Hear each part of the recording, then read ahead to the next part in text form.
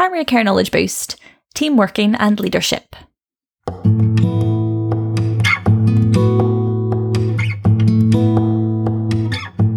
Welcome to Primary Care Knowledge Boost. Today we are joined by friends of the podcast, Dr. Amar Raghani and Dr. Joanna Bircher. Yeah, you may know Amar from our recent episodes on leadership and Joanna predominantly from COVID-related episodes. So today we are focusing on team working in the context of leadership. We chose this topic based on the chapter of their jointly authored book called The Leadership Hike, Shaping Primary Care Together. Yeah, but in our chat, we focus specifically on examples today that we've chosen. So based on potential conflicts within the primary care team. Yeah, for example, when members of the team might not get on, or how to manage interruptions of a surgery. Yeah, we hope you enjoy it, and we'll be back at the end of the chat to fill you in on our learning points.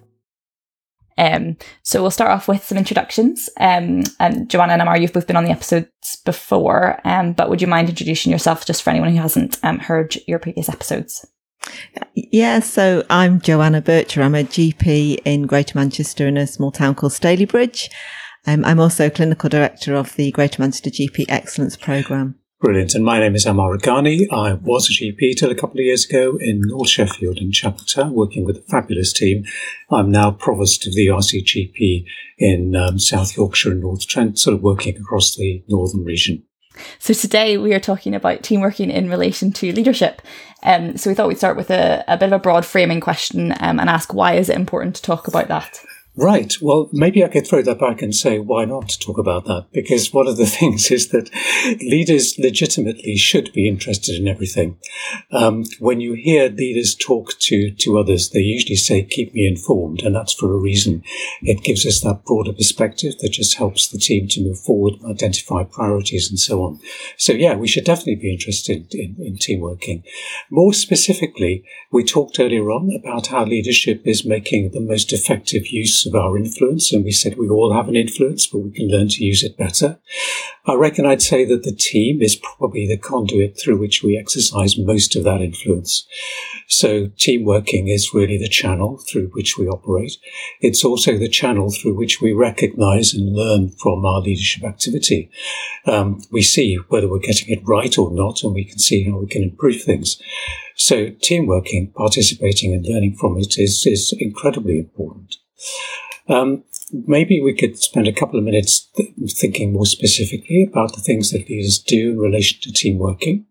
So here's a strange one to start off with. Leaders can actually help a group, like a community, a practice community, to decide whether we need a team or not. So that sounds weird because we call ourselves a primary care team. But the reality is that we are not a team, as we normally define it. We're a community, and lots of groups within that community do things in different ways. We all have, ostensibly the same purpose, which is to provide excellent patient care. But we may have different priorities, and sometimes those priorities may be a little bit at odds with each other. That becomes a real issue when we start working across different agencies, different organizations, which although they're part of the NHS maybe, they may have, different goals. Team leaders or leaders can help a group to decide that actually we need a team here, which means that we need a group of people who have quite specific goals, who are quite clearly working together to achieve a particular objective, and maybe have like a plan for how they're going to do that with some definite outcomes that they need to achieve. That's what I would say a team in this context actually means. So some of the specifics we have. Yeah, we can help a group to decide that we need a group of people to form a team. That helps to control expectations, which is helpful. We can also make teams more effective. And this is a surprising thing. Effective teamwork doesn't just happen. So there are a couple of researchers called Hersey and Blanchard. Their work is pretty well known. They talked a bit about the life cycle of a team, sort of saying that teams sort of start off really not knowing very much and needing instruction really on what to do. And right at the other end, groups of people who are teams who have worked together maybe for a long period of time on similar work, they pretty much know what to do. They don't need a lot of telling. They need more support. They perhaps need leaders to delegate. So if you like, leadership partly helps to shape the form that leadership takes in the context of how ready the team are to do the work that they need to do. We do some other stuff as well. So as well as knowing when to tell people and when to support or coach them, or with really experienced people, when to just delegate to them, we can help to give that team a sense of direction. So within the wider context, so I was saying a moment ago, everything's important to us. We get a heads up, we get an idea of where we need to be going, and that can help to give a team a sense of direction they might not have found, if you like, for themselves. Sometimes it may be counterintuitive, a bit against what they're currently doing, but if you like, shaping themselves for a future that we as leaders know is coming. So, for example, how we're going to deal with a backlog, how we're going to cope with access problems and so on. We're going to have to be doing things quite differently in ways that single issue teams may find quite difficult to support or understand. We can do some things that we've talked about before. We can help a goal to decide on its goals. We can certainly help to shape the motivation, but because we know the people, we know their interests, we know their aptitudes and so on. We can help to keep teams going when their energy flags. We can also make sure that teams don't just achieve or not achieve, but they learn from the work that they're doing. And we can make sure, this is really underdone, we can make sure that teams are rewarded. There are all sorts of ways of rewarding them. Maybe the most important is just acknowledging good work that's done. You've been surprised, or maybe not, how rarely we seem to do that. I just want to mention finally one thing that is quite important that I don't think teams would do for themselves. So people like Tuckman and others have talked about the fact that groups of people don't just work harmoniously together. When they come together, even if they feel passionately about achieving the same goals, they'll start to rub against each other rather than rub along with each other. There'll be conflict between them. And they need to storm, as the books call it. That's a phase that you can't avoid. And if you don't do it, you don't move forward successfully into the future. Now, as leaders, we know that.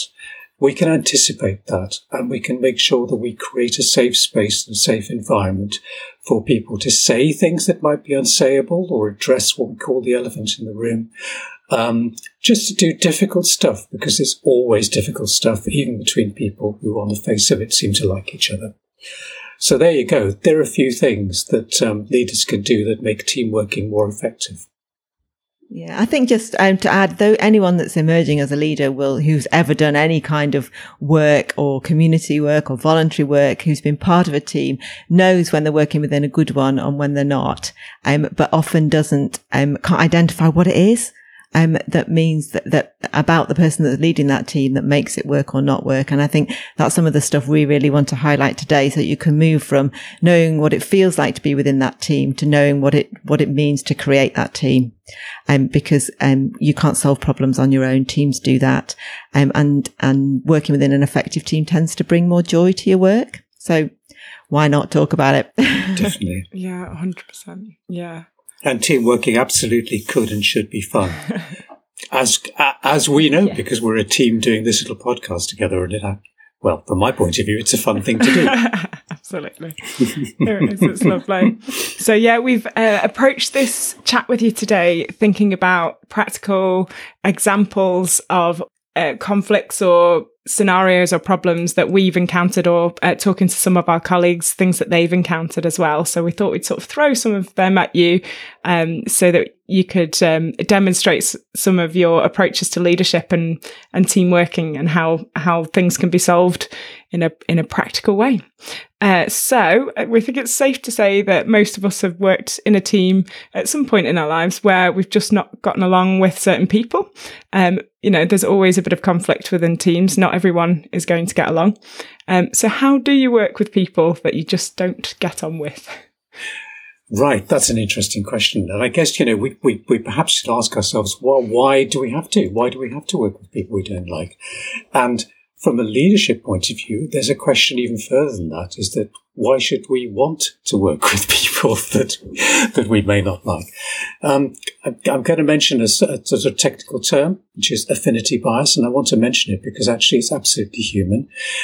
We all have a bias to want to aggregate, to work with and encourage people that we naturally like. That's normal. So just recognize and bear in mind that, we are all going to be biased that way. Lots of good reasons why we should be. Working with people that we like means that we have sort of smoother relationships, less friction. Maybe we have more in common. They sound like good things. They do give us an easier life. And actually, liking people is not only good for us, it's good for the team. Liking people makes relationships easier with them because it's actually easier for us to connect with them and to care about them. It's put the other way. If we don't like someone, it's harder to engage compassion, for example. And we know this is an important point. The evidence shows that people benefit for being cared about. That's the basis of compassionate leadership. We don't just do it because we think it's ethically or morally good. We do it for that reason, but because actually people are far more productive if they believe that they are cared about and cared for. So this is important, and liking is part of that. But liking people may not be the priority. It's important, but it may not be the priority because we want to work with people that we need to work with rather than just people we like to work with, if I can put it that way. And why is that? It's because, as we describe in the book, it's all about adaptability. We're facing issues and problems that probably we haven't faced before, or not in this way. And we need to be adaptable to try and understand it, see it from different points of view, use different skills to try and address it, and so on. And that adaptability comes really from bringing in people to our fold who we have less in common with because they are different from us, Because they're unlike us, it's easier to dislike them, if you see what I mean. That happens. But you might ask, isn't liking people a good sign that we've got, common ground? And surely that's really important, for us as a team. Well, yes, that's true. But actually, that commonality doesn't have to be based on liking people. Perhaps the most important commonality is that we're signed up to a shared vision and signed up to a shared commitment. This is a problem we agree we need to do something about. We're committed to work together to do something about it. So what we're saying really is that adaptability, bringing in people who think differently and have different skills, is important. But we're also pointing out that almost always that is going to create friction. I read somewhere that actually, friction is good. It's the heat. It's the heat without which nothing cooks. And that's a nice way of looking at it. It isn't just a recipe, with a bunch of ingredients. We actually need a bit of heat to generate to cook and produce something quite wonderful from it. Friction is stimulating. It makes us think and do things differently than we might have done. It's basically stimulating us not to accept or feel too satisfied with the status quo. And I'm sorry, or maybe I'm not sorry to say that, that's what leaders do. They make us dissatisfied with the status quo because we're always trying to improve on where we are. And generally speaking, most people are okay with that if we do it well. So put another way, maybe we should ask ourselves, if I as a leader feel that I'm in harmony with people, that I'm not actually experiencing friction with anyone on the team, then maybe I should ask myself, what am I missing? What am I missing? What are we missing that maybe could help us all? We did an episode previously that talked about people's strengths and diversity. I'm not going to repeat that. It's all talked about there. So I guess I'd sort of end this bit by just saying that actually it's good to like people. We're not saying it isn't. It's good to like people for reasons we've said. But it's even better to value them and to harness their contribution. So I'd suggest that if we can start by trying to, as a priority, if we can try to value people and help them to be fulfilled in the work that they do, then I'm not going to say likelihood, but there's a good chance that actually that affinity that I mentioned earlier on between us and them will grow. And that affinity will in one manifestation, become a liking for each other. So, but start with valuing, start with including people and making best use of their strengths. I think if we do that, we do what's really needed for the team. And I think the liking will follow. That's my thought. But Joanna, I'm sure, will have something interesting to say on this too. I mean, I think the point about you need diverse people within your team and be fearful of surrounding yourself just by like Amar says, people like you, you'll miss a trick. And generally a leader's role, you look hard enough, you'll find something to like about people. There always is. They bring something uniquely them. And sometimes that's hard. Depending on, what kind of clash that you have, it may be a clash of kind of value systems. They're the hardest ones, I think. But actually recognizing that in the outside world, people do have different values and they do bring something unique to your mix. So yeah, it's like an interesting way of looking at it, and trying to step away from the emotion, I think, involved with it, and trying to think about what they bring to the team. So the next scenario is that we have a clinician that's in the middle of morning surgery, and they're consistently being interrupted by different members of the reception team to address non-urgent tasks. Do you have an approach or any thoughts about how you might go about addressing that as the clinician?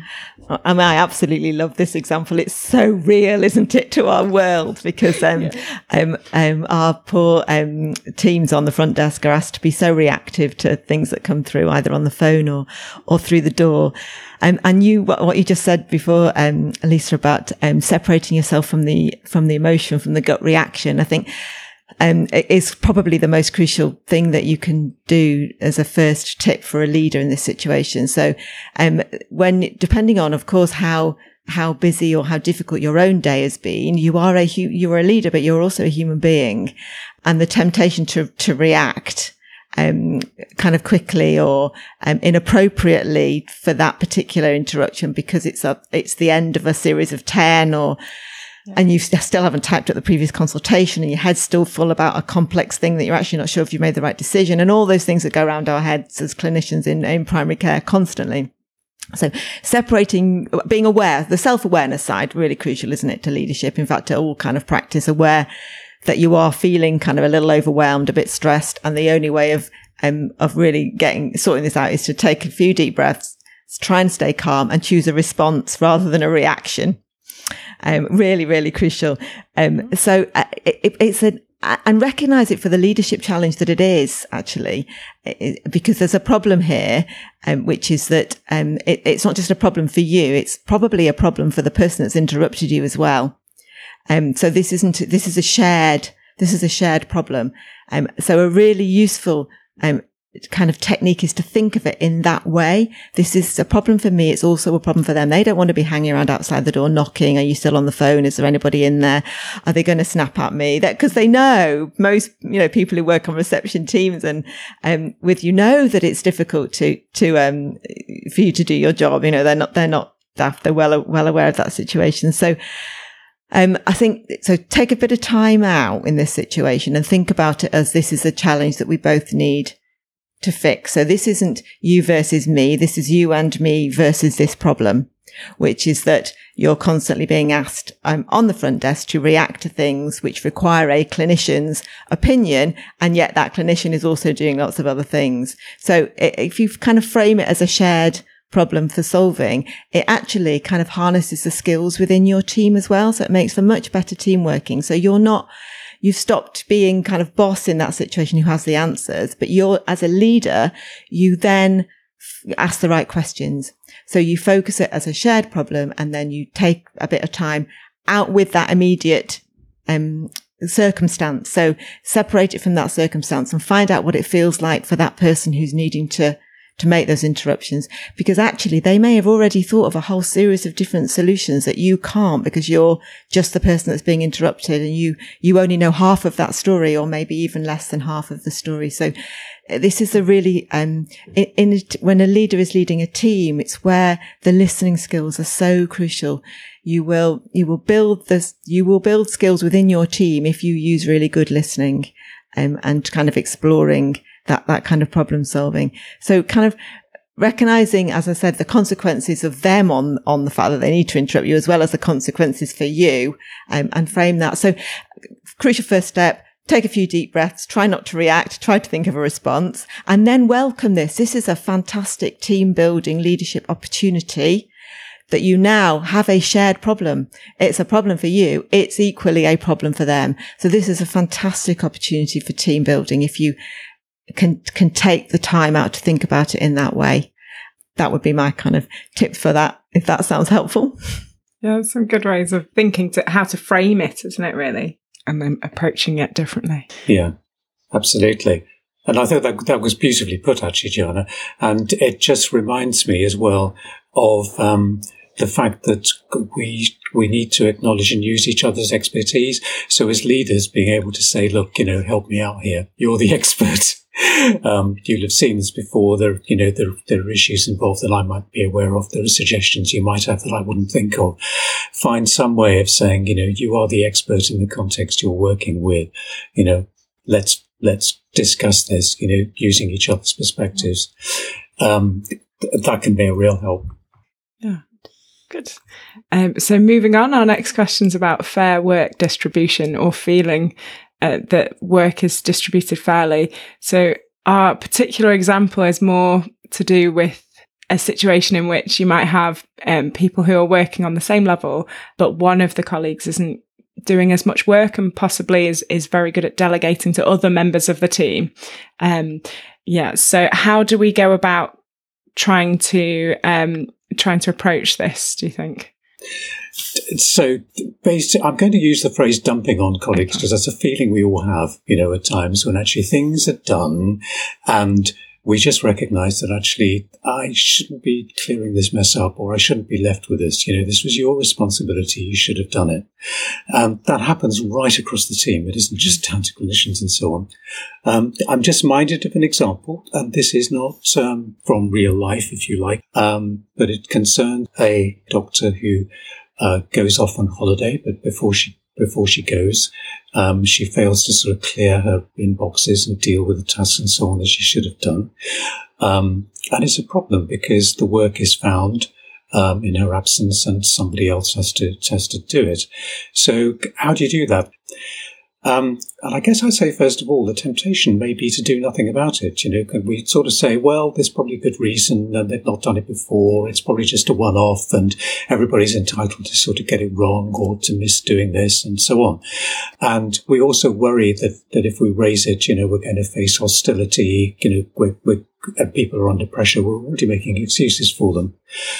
But I think we need to recognize that doing nothing is never doing nothing. Doing nothing is actually doing something, but it may not be the something that we intend. So what I mean by that is that particularly when we're talking about, if you like, holding people to account for agreements they already have, what we do is really being watched, because when people don't honour their agreements, that really strikes at everyone's sense of fairness and justice. This is the basis on which we work, that if people don't do what they're supposed to, they need to be held accountable.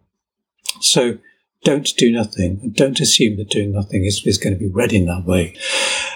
I'd also say, don't make assumptions. So I've mentioned a few already. We might be thinking there's a good reason for this or that. There might be something going on in their backstory and their life circumstances that could account for it. Don't make assumptions, and resist the temptation to react, rather than to respond. That's the other way. People sometimes go blaring in, all guns blazing, if you like, assuming that you've done it from malintent. No, find out more, make people aware that you've been made aware, because they will definitely know. So be open about that. There is an issue. I'm looking into it.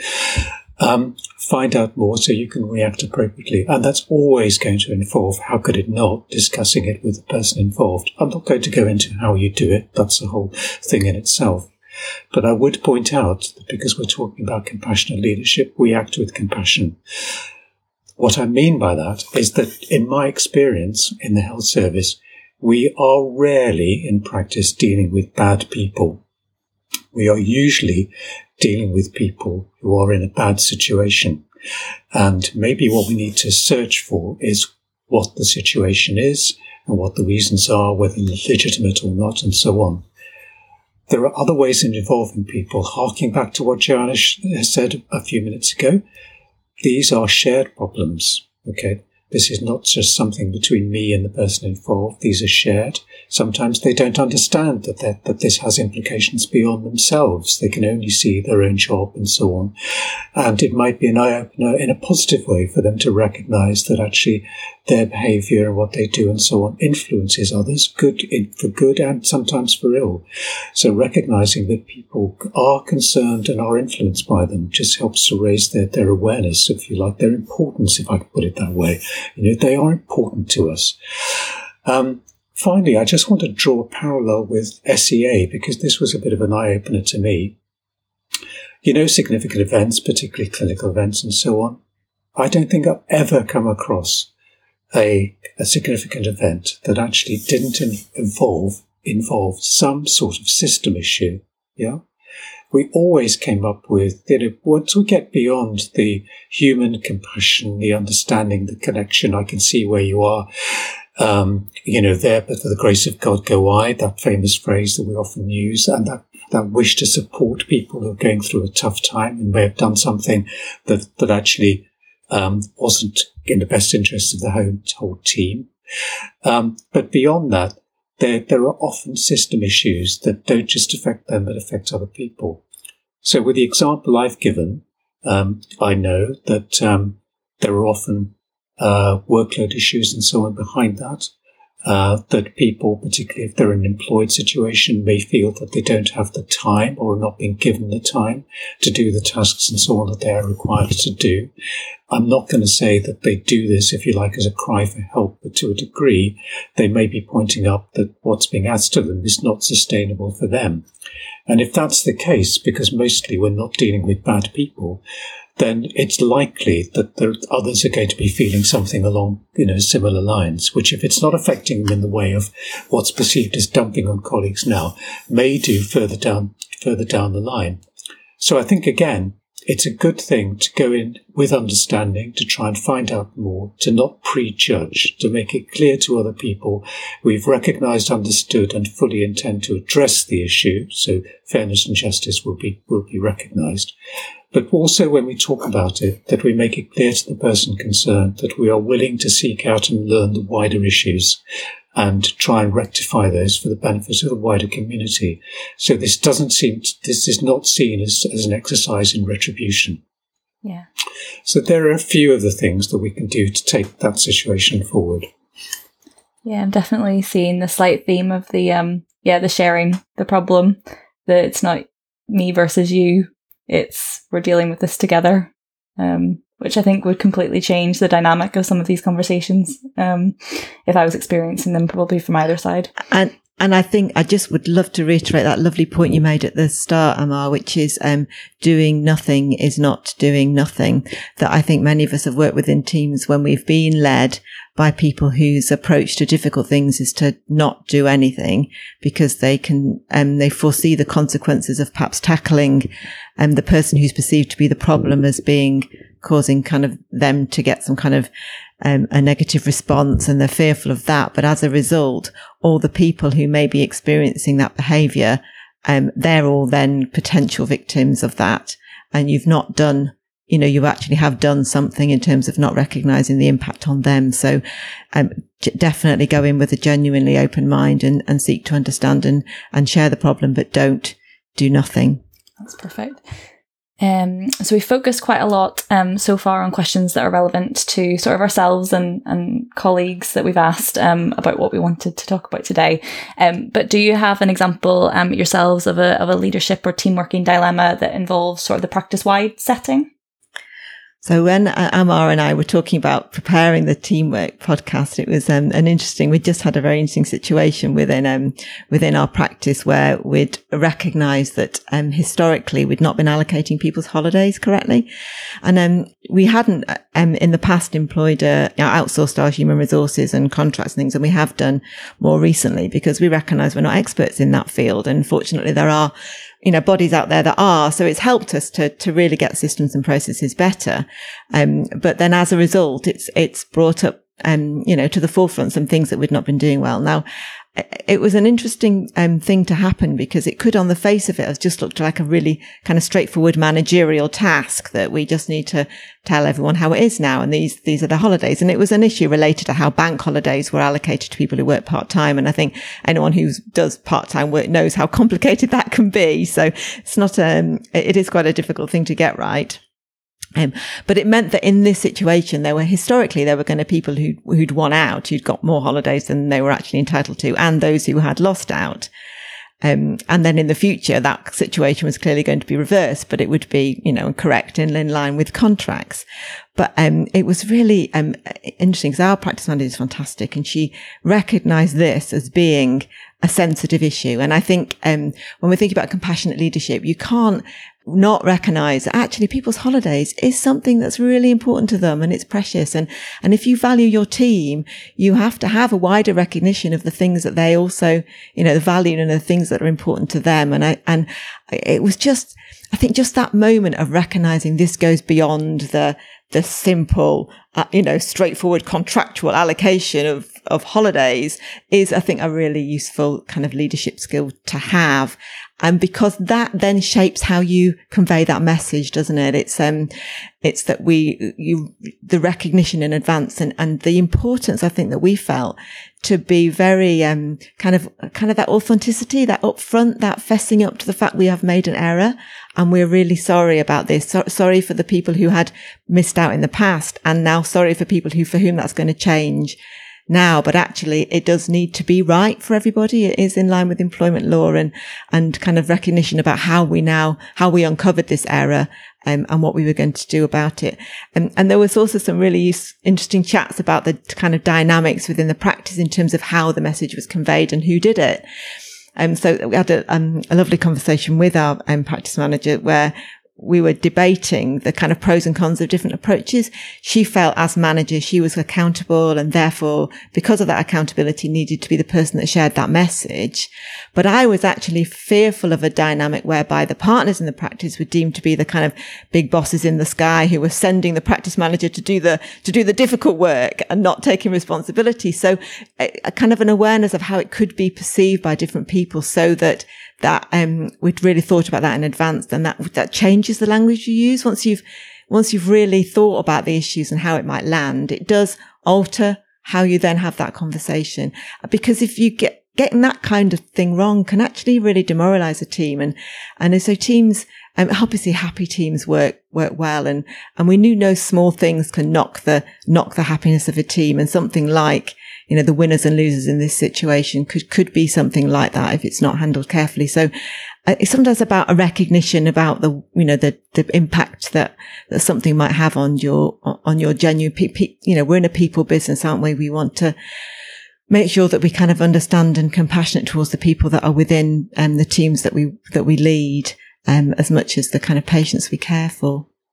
Absolutely.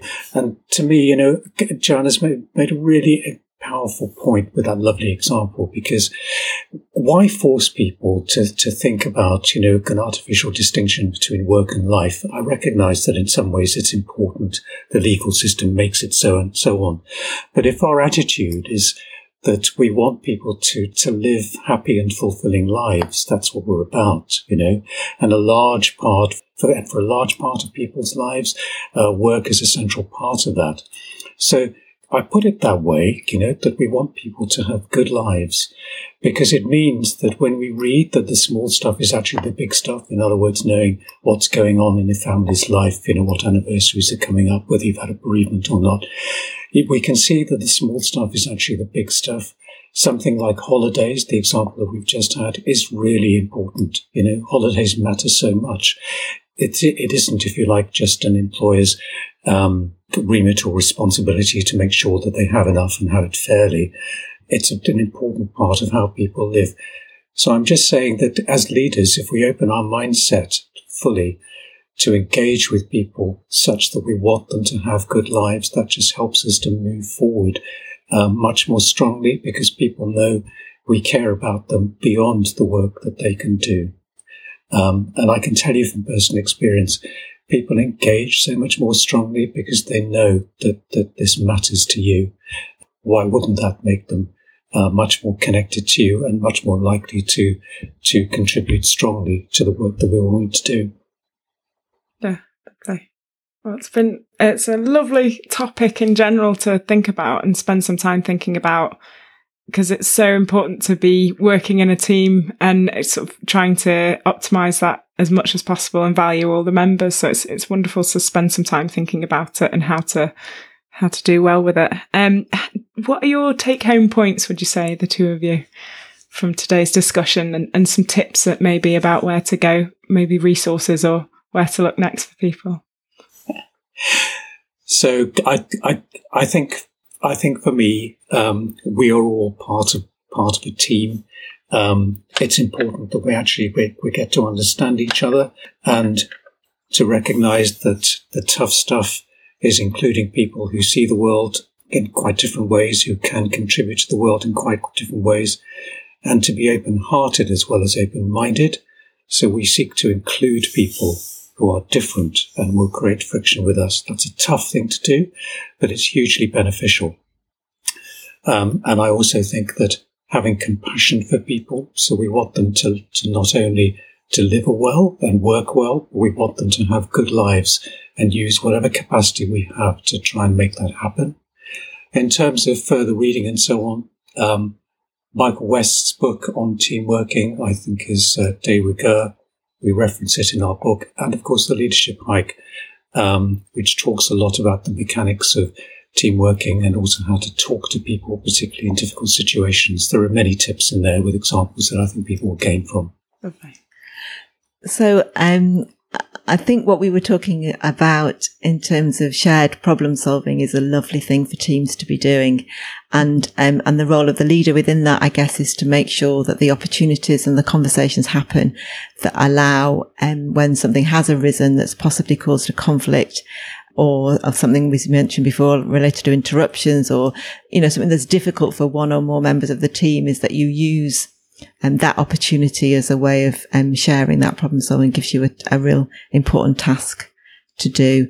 And getting in an environment where people treat each other with that kind of respect and listening is a good thing for a leader to set up, generating opportunities. In terms of great resources, I'm a huge fan of Laurie Santos's podcast, the Happiness Lab, which as a leader helps you to become more self-aware in terms of how your own kind of outlook on life can change how you lead your team. So yeah, wholeheartedly recommend it. It's a wonderful podcast. Oh, lovely. Thank you both so much for today's discussion. It's been lovely. Yeah, thank you. So it was lovely to speak to Joanna and Amar again. I always enjoy our conversations with those two. What did you take away from today, Sarah? Yeah, it was gorgeous, wasn't it? I really liked the way both of them kind of added different things to the conversation. It was really nice, the way they're dynamic. But yeah, I did like that their approach was very much a deeper look at the problems, really. So our approach, or my thinking when we were talking about the questions before we went into recording, was a sort of top tips and kind of practical approach. And actually a lot of it is more a step back and actually very much thinking before reacting and looking at sort of attitudes, beliefs, and then, what are you going to do about it, and sort of planning a bit of a longer term approach to it. So I thought that was quite nice, actually. Yeah, no, I think you're right. I'd written down that it was quite nice, Amar kind of defining a team and what a team actually is, because I think that does help with some of this, thinking about how you can work well in a team. And then I also kind of reflected that some of the bits that he was talking about in how to make an effective team were actually fairly similar to the episode about knowing yourself.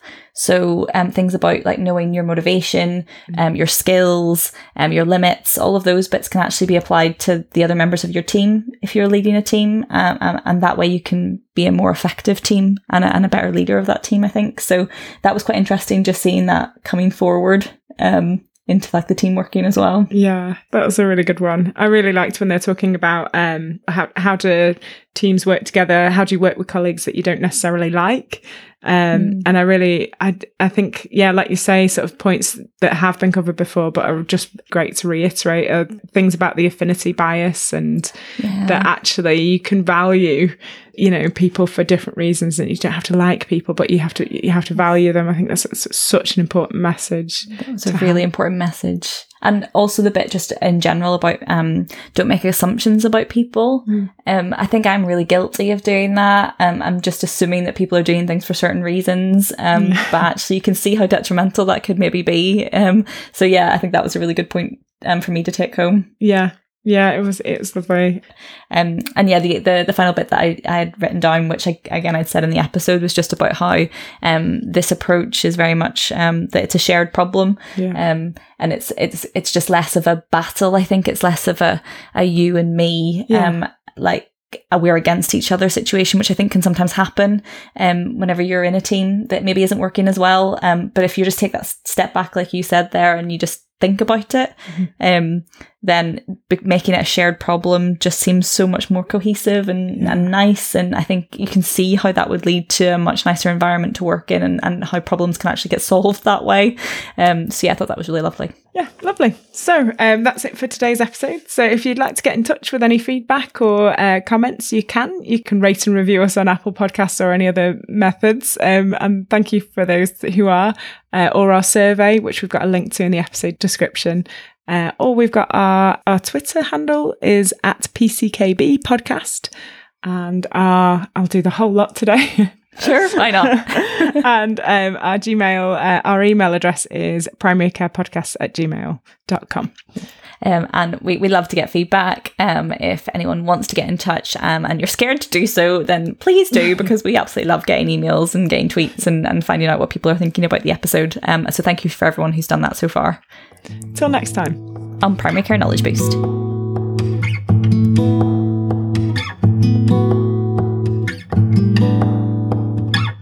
Hey guys, just a friendly reminder that these podcasts are for healthcare professional education and shouldn't be used for medical advice by the general public. This was recorded in Greater Manchester in 2021. Guidelines can vary by location as well as over time, so always check for up-to-date local and national guidelines before making treatment decisions. The content is based on our interviewee's opinion and interpretation of current best practice. It's your responsibility to use your clinical judgment before applying or relying on information solely from this podcast. Check out the episode description for full details and any links that we've mentioned in the episode.